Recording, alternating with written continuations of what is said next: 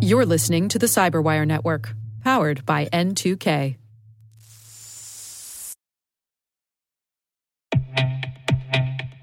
With over 8,000 threat hunters analyzing over 65 trillion signals daily, Microsoft works tirelessly with the federal government to keep our nation's data secure. This 30-year-plus partnership is driving mission innovation that is secure by design. Whether optimizing your existing defenses or tackling advanced threats with AI, Microsoft gives you the intelligence and the automation you need to defend at mission scale. Let's work together to stay ahead of emerging threats and secure your mission anywhere. Learn more at aka.ms/fedcyber. That's aka.ms/fedcyber.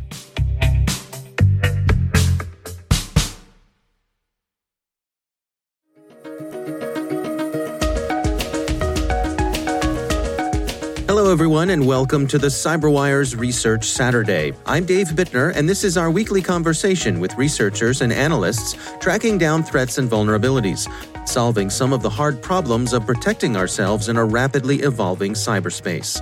Thanks for joining us. And we already have this common conductive medium, that is the body itself. So why can we not use the body as a wire so that we get the orders of magnitude more efficiency and physical security for devices communicating around the body? That's Dr. Shreyas Sen. He's an associate professor at Purdue University. The research we're discussing today is titled Enabling New Interaction Modalities by Communicating Strictly Through Touch Using Electro-Quasistatic Human Body Communication.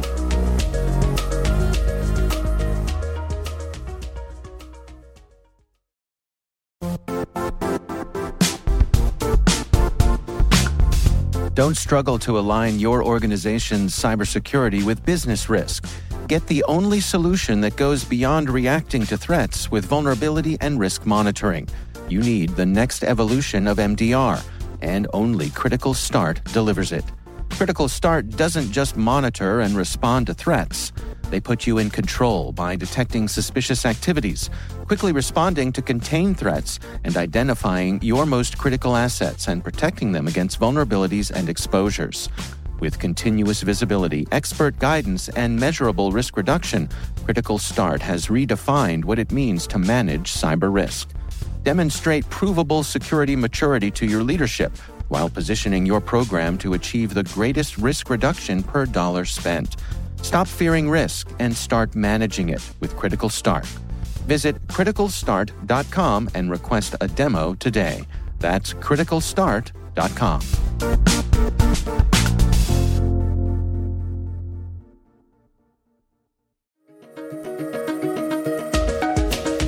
So think about, you have two devices on the body. Let's say maybe your smartwatch and another device. Let's take your earpod. Today, what happens is when we want to communicate digital information from one device to another, we take the digital information, put it on an electromagnetic carrier, and radiate it. That radiated signal goes all around us, for example, in Bluetooth up to 30 feet distance, and can be picked up by anybody in the physical proximity. And only a very small fraction of this signal gets picked up in the other device. So we are kind of wasting energy, sending signals to all the places where it should have only stayed around my body. And also we are creating a security risk because anybody within a Starbucks size coffee shop can now try to snoop into my signal because they have the physical signals themselves. So what we started thinking is because body is conductive, why not couple this signal in a different frequency range called the electroquasistatic frequency, or that's why the name EQS-HBC, EQS standing for electroquasistatic and HBC standing for human body communication, comes from. We published this last year in Nature Scientific Reports, as well as this month there is a feature article on IEEE Spectrum where these concepts are explained. But long story short, what it does is it couples tiny amounts of electrical signals from this watch, let's say, to your body. And that signal is accessible anywhere around your body, but not off of your body. So are we essentially using our body as an antenna? Because we want to short-range antenna, extremely short-range antenna? Somewhat, but not antenna, wire. Think of the like a copper wire that through which we communicate signals. We are turning our body into a wire. And so what are some of the practical applications that you all have thought of here to use this? Yeah, so there are many applications. And I'll come to the touch application in a minute. So out of the many applications, it can be, future body area network, your watch talking to your earpod, augmented reality, virtual reality, medical devices around the body, connected medical devices. Anything that is on or in or around your body that uses Bluetooth today could be using this body as a wire technology, making things much more secure because the signals are not getting radiated and energy efficient. Now, one of the key applications that you are pointing out here is that was the science of the technology, how to turn the body into a wire. Now, what we did in the recent news release and the paper that got published in the Transaction of Computer-Human Interaction, TOCAI, and the CHI conference, it is going to be presented next year, which is the leading conference in human-computer interaction. We are going to show that once you couple the signal onto your body, we are confining it within less than a centimeter of your fingertip, which means imagine you have a digital signal on your body, and your fingertip is empowered with the digital signal. So if you can touch something, that will get the digital signal, but nothing else will get it. So I can open a computer by touching the touchpad. I can open a door just by touching it. And this can create a second factor authentication from, today we are increasingly using multi-factor authentications and we have to open our phone to get the second factor. It will be possible to just touch and send this digital second factor through the touch in a seamless gesture. You don't have to get your phone out of your pocket. And to be clear, I mean, this is different from, say, something like Touch ID, which is scanning your fingerprint, but it could work alongside something like that. Exactly, and that can become the second and third factor. When you touch, you have the fingerprint. Of course, that's the great biometric thing, but also that your fingerprint is one time throughout your life. So if that gets compromised, then it's done. We cannot change it. So pairing it with some changing passwords is something people anyway want to do. So what we are talking about in the same seamless gesture where you are touching some electrode to give the biometric fingerprint, simultaneously overlaying a digital password communication through that. It can be with the biometric or even without. But these are two orthogonal technologies that can be seamlessly combined in one gesture. And so far, what kind of data rates have you been able to achieve? How much information can you send? So we have two different sets of prototypes. One we are developing our own integrated circuits also. So I'll tell you, with off-the-shelf modified devices, we are achieving 10 kilobits per second kind of data rates, which are good enough for this kind of security applications as well as biomedical signal communication. And then we are also pioneering our own application-specific integrated circuit through which we have shown more than 10 megabits per second kind of communication as well. Now, is there any bidirectionality here? In other words, can you send information back through your finger to, say, a smartwatch, something like that? Yeah, definitely. Just the easiest way of thinking of this is like your body is a wire now. So like you can send things back through a wire, same you can now use the body to send it back from the computer to your smartwatch.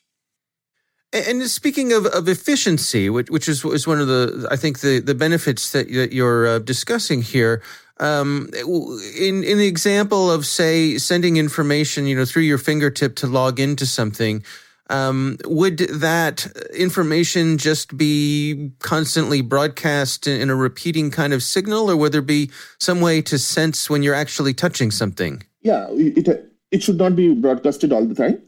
There are a few different ways one can implement the full system.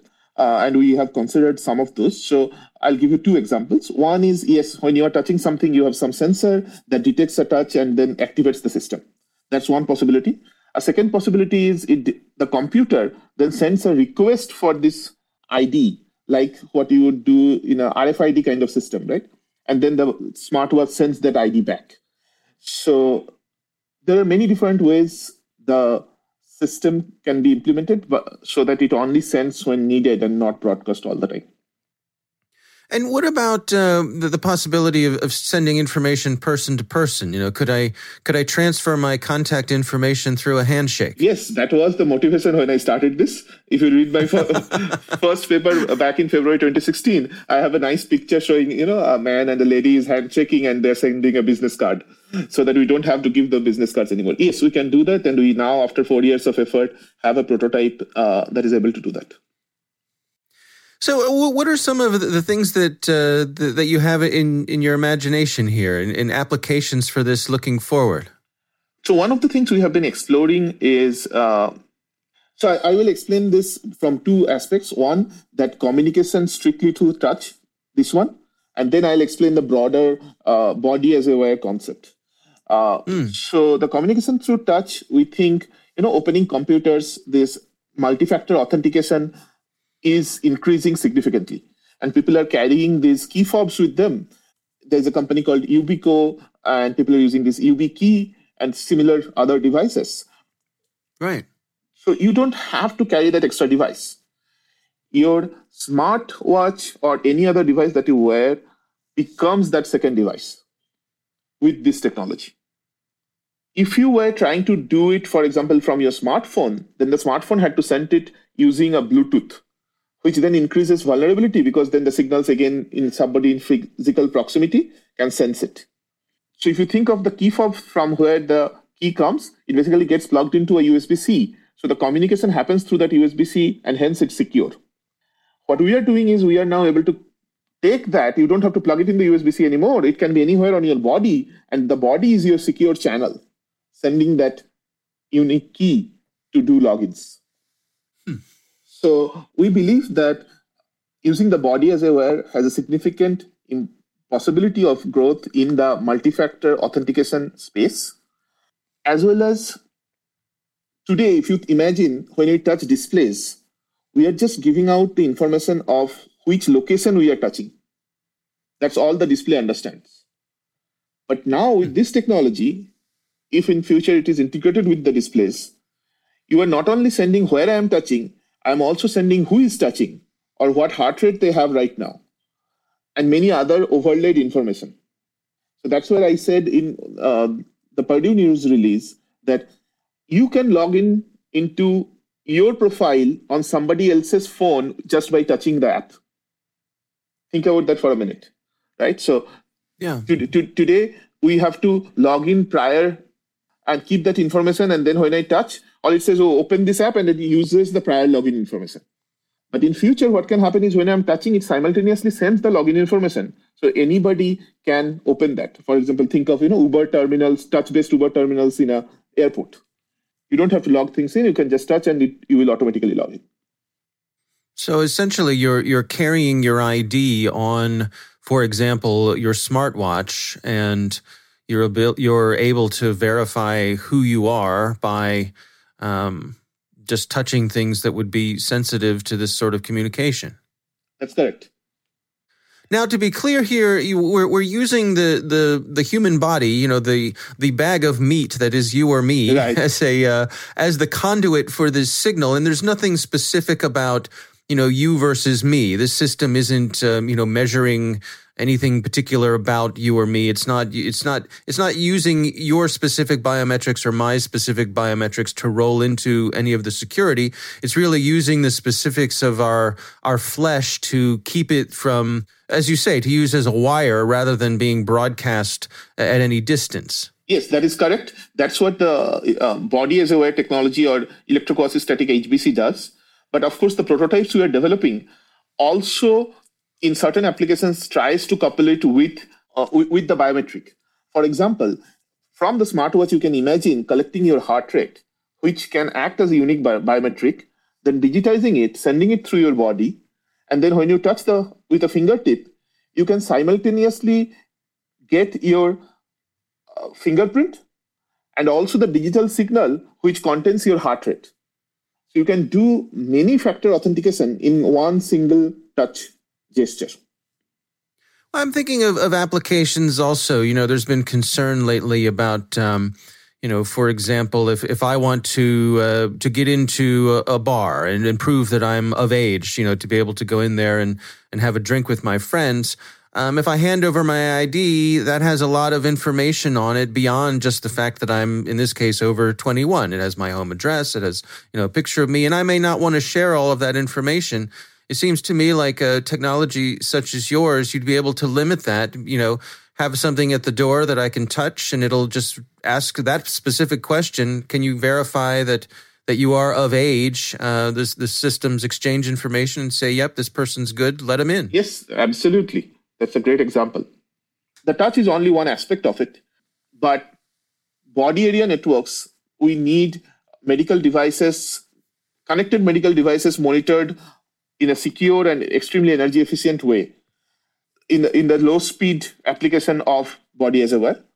For high speed application, there is a huge boom in augmented reality, virtual reality, which can be using this body as a wear technology. So in summary, basically anything for which you think Bluetooth is used today around the body, this can replace it and make it better. It's like 100x lower energy than Bluetooth and physically secure. So we see huge application space and multiple different large companies as well as startups have shown interest, including the touch-based ID kind of a technology. And we are working on them to develop some of this technology and try to bring it to market.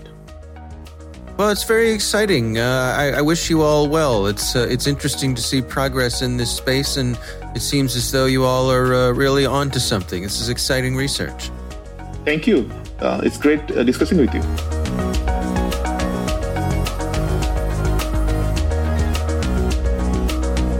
Our thanks to Dr. Shreya Sen from Purdue University for joining us. The research is titled Enabling New Interaction Modalities by Communicating Strictly During Touch Using Electro-Quasi-Static Human Body Communication. We'll have a link in the show notes. And now a word from our sponsor, SpyCloud, the leader in operationalizing cybercrime analytics. Traditional threat intelligence is a thing of the past. Cyber criminals are stealing vast amounts of credentials, session cookies, and financial data every day, and it's hard to keep up. SpyCloud is the trusted partner businesses turn to fully understand their darknet exposure risk and neutralize threats before it's too late. SpyCloud alerts your organization as soon as an employee or customer's data appears on the darknet, so you can act faster than bad actors to prevent cyber attacks like ransomware, session hijacking, account takeover, and online fraud. With insights from the industry's largest repository of recaptured data, protect the digital identities and systems most important to your business.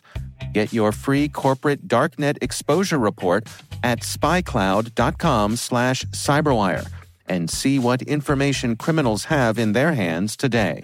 That's spycloud.com/cyberwire. The CyberWire Research Saturday is proudly produced in Maryland out of the startup studios of Data Tribe, where they're co-building the next generation of cybersecurity teams and technologies. Our amazing CyberWire team is Elliot Peltzman, Puru Prakash, Stefan Vaziri, Kelsey Bond, Tim Nodar, Joe Kerrigan, Carol Terrio, Ben Yellen, Nick Valecki, Gina Johnson, Bennett Moe, Chris Russell, John Petrick, Jennifer Iben, Rick Howard, Peter Kilpie, and I'm Dave Bittner. Thanks for listening.